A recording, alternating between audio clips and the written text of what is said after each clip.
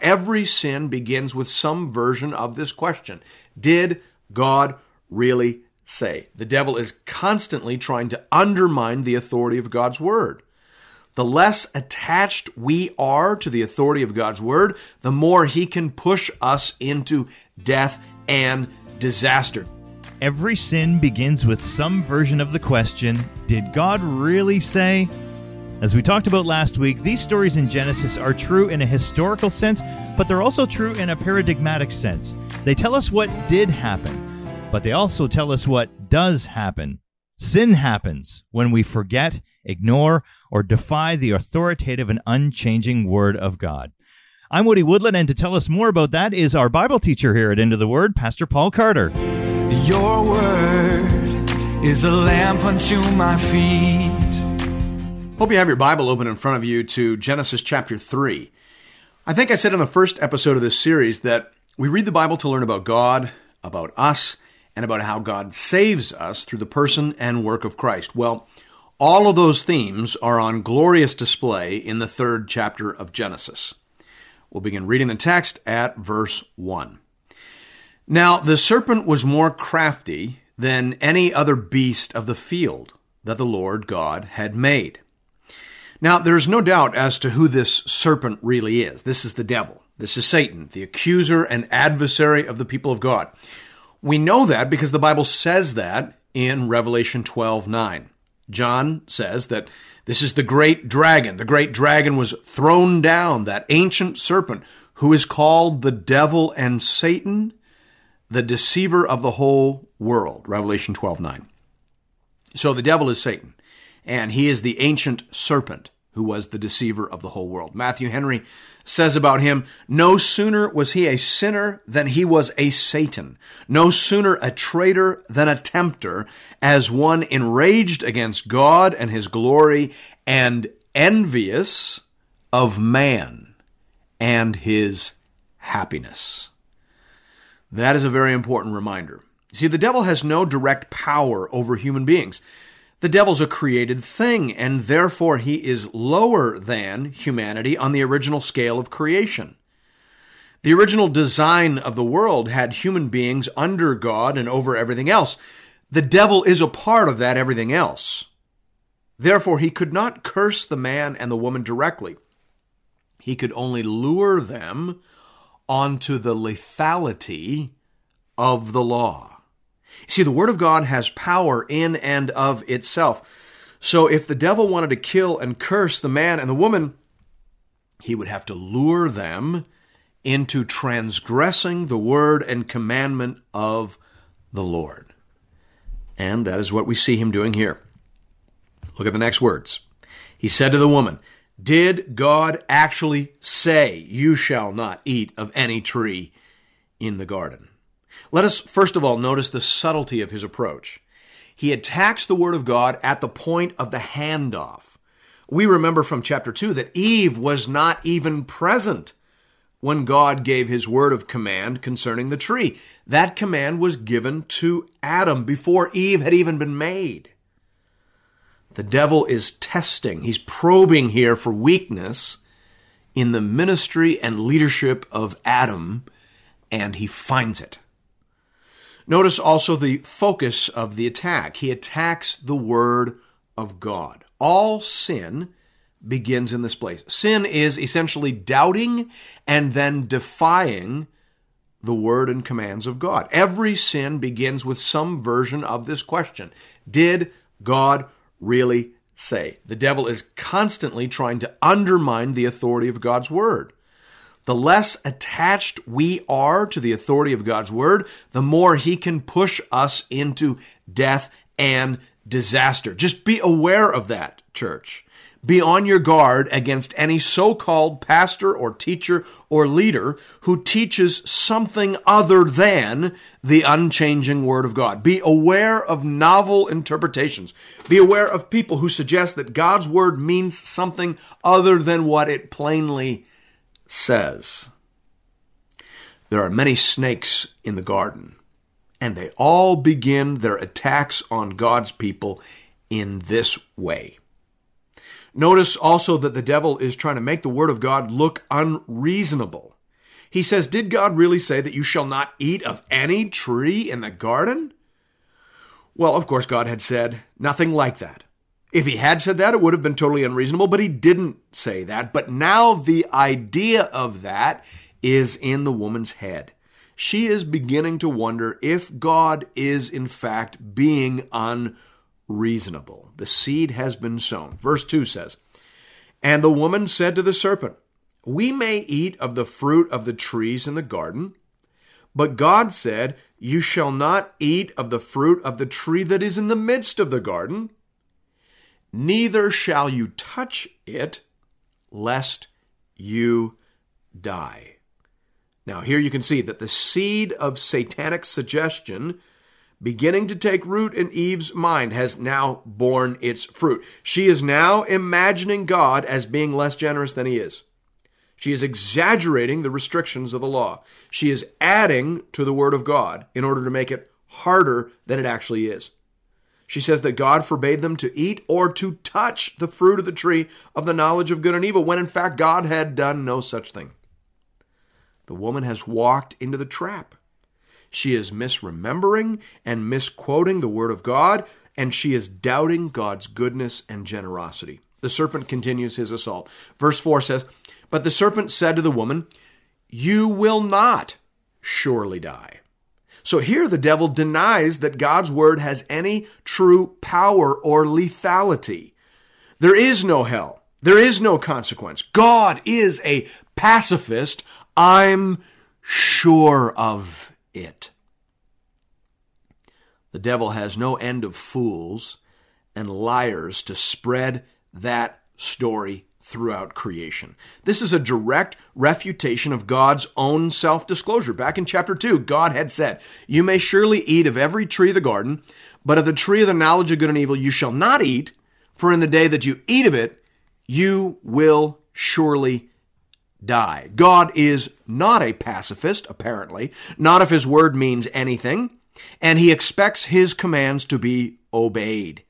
He has a law. It is a fence, and it is electrified. If you try and transgress it, you will die on it. That's what God says. But the devil assures the woman that the fence only looks electrified.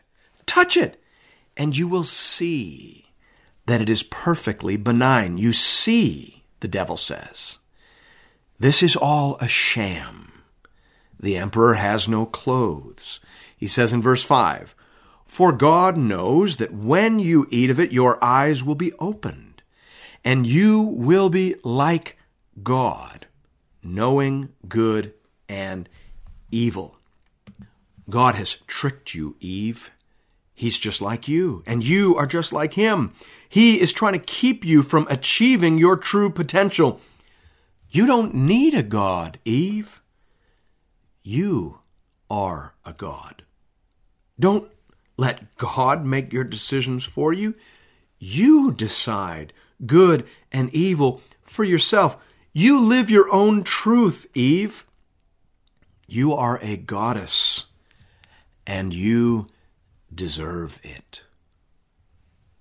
Verse 6 says, so when the woman saw that the tree was good for food, and that it was a delight to the eyes, and that the tree was to be desired to make one wise, she took of its fruit and ate. And she also gave some to her husband, who was with her, and he ate. Here we learn a most distressing fact. Adam has been here with his wife, standing silently by while she faced the assault of the devil. He has been doing what weak men do. Nothing. When the serpent arrives with his temptations, Adam does not step forward as the steward of God's word and say, I will test the truth of your words, serpent. Speak to me. No. In fact, Adam does nothing. And into the leadership void charges Eve. The Bible is introducing us to one of the universal facts of human nature. Men hide. Men play. Men get distracted. Men abdicate. And women delight to fill the gap.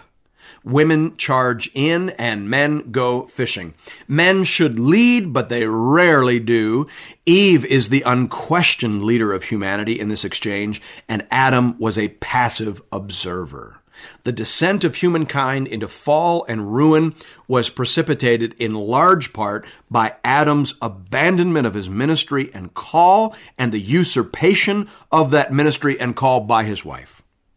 And that fact lies at the heart of the human story. Verse 7 goes on to say, "Then the eyes of both were opened, and they knew that they were naked. And they sewed fig leaves together and made themselves loincloths." Notice this, my friends. The devil promised special knowledge, but the knowledge they received was not the knowledge they had hoped for. Sin always underdelivers. What they got was shame and isolation. They immediately begin to hide from each other and from God. Verse 8 goes on to say, "And they heard the sound of the Lord God walking in the garden in the cool of the day. And the man and his wife hid themselves from the presence of the Lord God among the trees of the garden. But the Lord God called to the man and said to him, 'Where are you?'" God always takes the initiative in our salvation. They weren't looking for him. God was looking for them.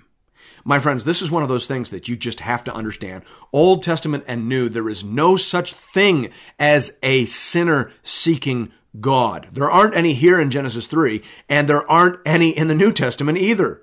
The Apostle Paul says in Romans 3, verses 11 to 12, "No one seeks for God." That seems pretty clear. "All have turned aside. Together they have become worthless. No one does good, no, not even one." Human beings in their fallen state run away from God. They seek idols and isolation. But thanks be to God, God comes looking for them. He seeks them out. He is the hound of heaven. He comes looking for them.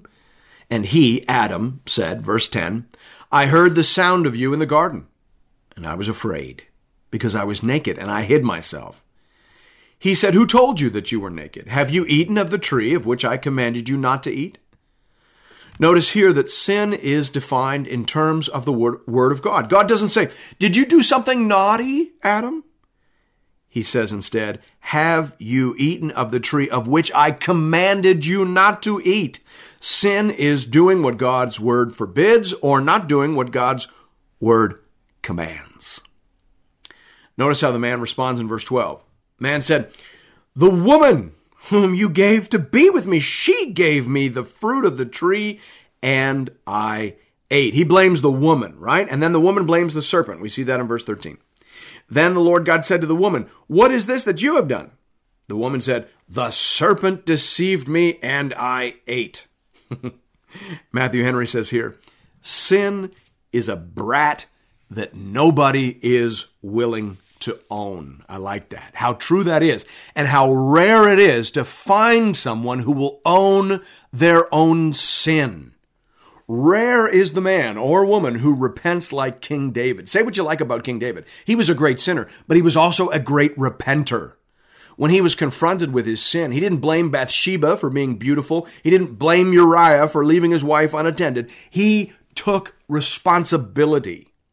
He said, 2 Samuel 12:13, "I have sinned against the Lord." That is real repentance. This here in Genesis 3 is just blame shifting and nonsense. Pastor Paul, I want to jump in here because that totally resonates with me.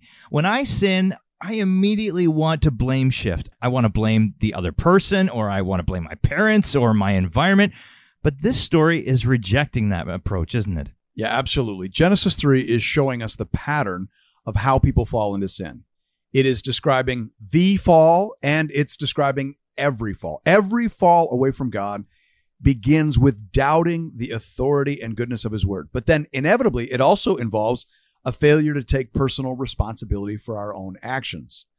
In our world, we're always distancing ourselves from our sin and from our responsibility for our sins. We label everything as a disease or an addiction, as a way of saying, I couldn't help it. This body that you gave me, or this world filled with all these temptations that you put me in, is to blame.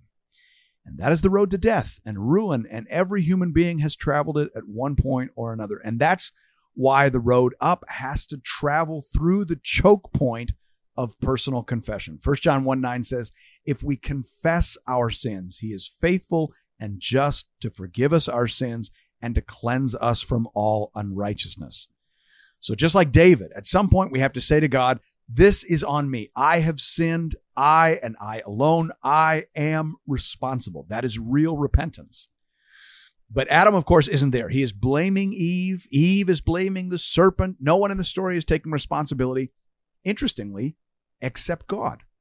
In just a moment, we're going to hear God taking responsibility for the mess that we have made. He isn't saying that he made it, but he is saying that he will clean it up. And we're just coming up on that part of the story now. All right, let's jump right back into the text. Your word is a lamp unto my feet. Verses 14 to 15 go on to say, the Lord God said to the serpent, because you have done this, cursed are you above all livestock and above all beasts of the field. On your belly you shall go, and dust you shall eat all the days of your life. I will put enmity between you and the woman, and between your offspring and her offspring. He shall bruise your head, and you shall bruise his heel. Theologians sometimes refer to verse 15 as the proto-evangelium, or the first giving of the gospel. God says to the devil that there will be perpetual warfare between him and his seed and the woman and her seed.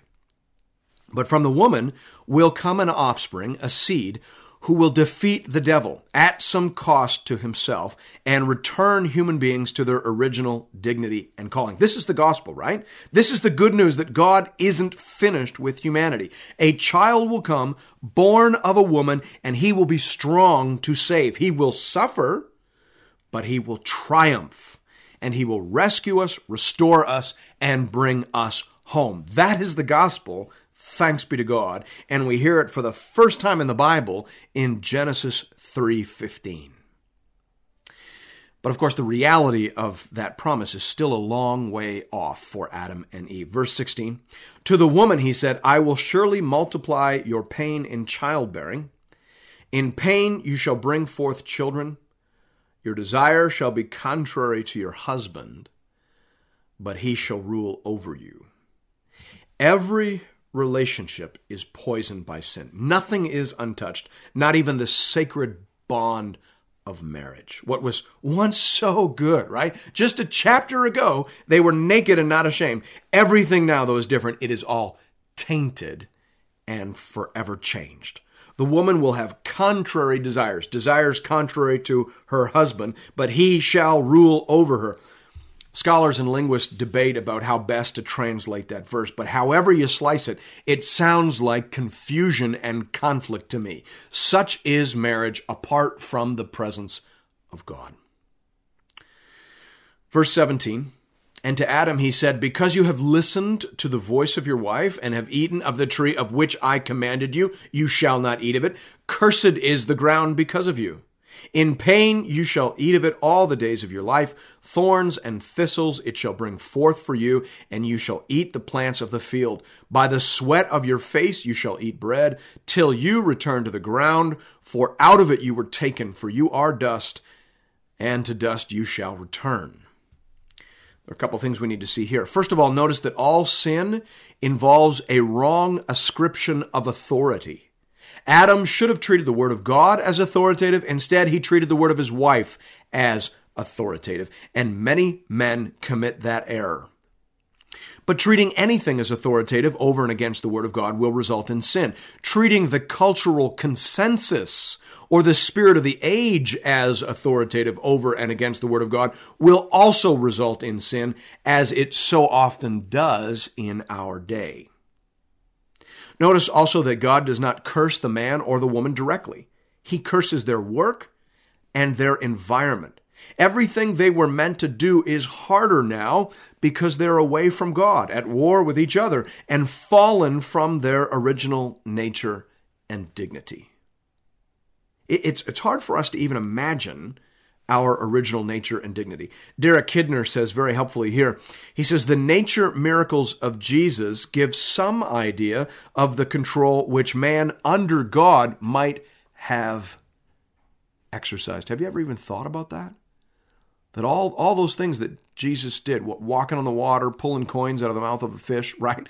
All that stuff is not just a display of his divinity. It's not actually a display of his divinity. It's a display of his unblemished, untainted, unfallen human nature. Things would have been so different had we not rejected the word of God and doubted his mercy and goodness. Verse 20 says, the man called his wife's name Eve, because she was the mother of all living. And the Lord God made for Adam and for his wife garments of skins and clothed them. In these verses we see faith, we see love, and we see hope. Adam names his wife Eve because he believes that life will go on and God will keep his promises, right? That's faith. We see love. Even though the man and woman have sinned, God still takes care of them. He doesn't give up on them. He is punishing them, but not to kill them, but to heal them. He is poisoning their wells, you might say, but only so as to eventually drive them home. He is blighting the earth and their employment, but only to whet their appetite for eternity. There is a hope and a future for the man and the woman. Verse 22, then the Lord God said, behold, the man has become like one of us in knowing good and evil. Now, lest he reach out his hand and take also of the tree of life and eat and live forever. Therefore, the Lord God sent him out from the Garden of Eden to work the ground from which he was taken. He drove out the man, and at the east of the Garden of Eden he placed the cherubim and a flaming sword that turned every way to guard the way to the tree of life. Having rebelled against God, human beings are driven out of the garden. They will die, as God said that they would. There is a sense in which death is a kindness.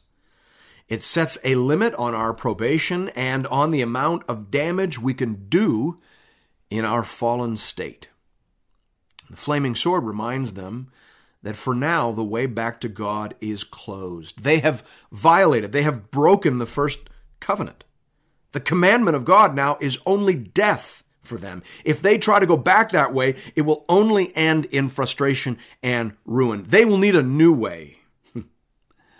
But thanks be to God, such a way has been promised. That's how the chapter ends. It's a dark ending, but it's not without hope. They are fallen.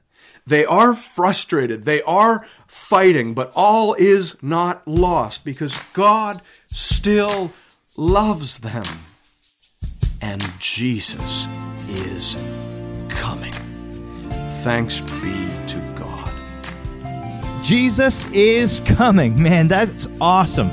I love that the story of the fall and the first giving of the gospel appear in the same chapter. That's the pattern of the Bible, isn't it? There's the truth and there is comfort, there is judgment, but there's hope too, right? Yeah, absolutely. But it's important too that they come in that order. Sometimes today we're so eager to get to the comfort that we skip right over the judgment. And so people don't know what it is that they're being saved from. But the Bible is clear. We are sinners. We are rebels. We are born in the dark. We are outside and away. And it is only because of the life, death, and resurrection of Jesus that we can go home. Yes and amen. You can see the end of the story right here at the very beginning. That is so good. In the meantime, if you're looking for more Bible teaching from Pastor Paul, you can find that at intotheword.ca. You can also connect with Pastor Paul and with other Bible readers on the Into the Word Facebook page. Just enter Into the Word into the search bar. And we'll see you right back here next Sunday morning as we continue our journey together through the whole counsel of God. See you then. Your word is a lamp unto my feet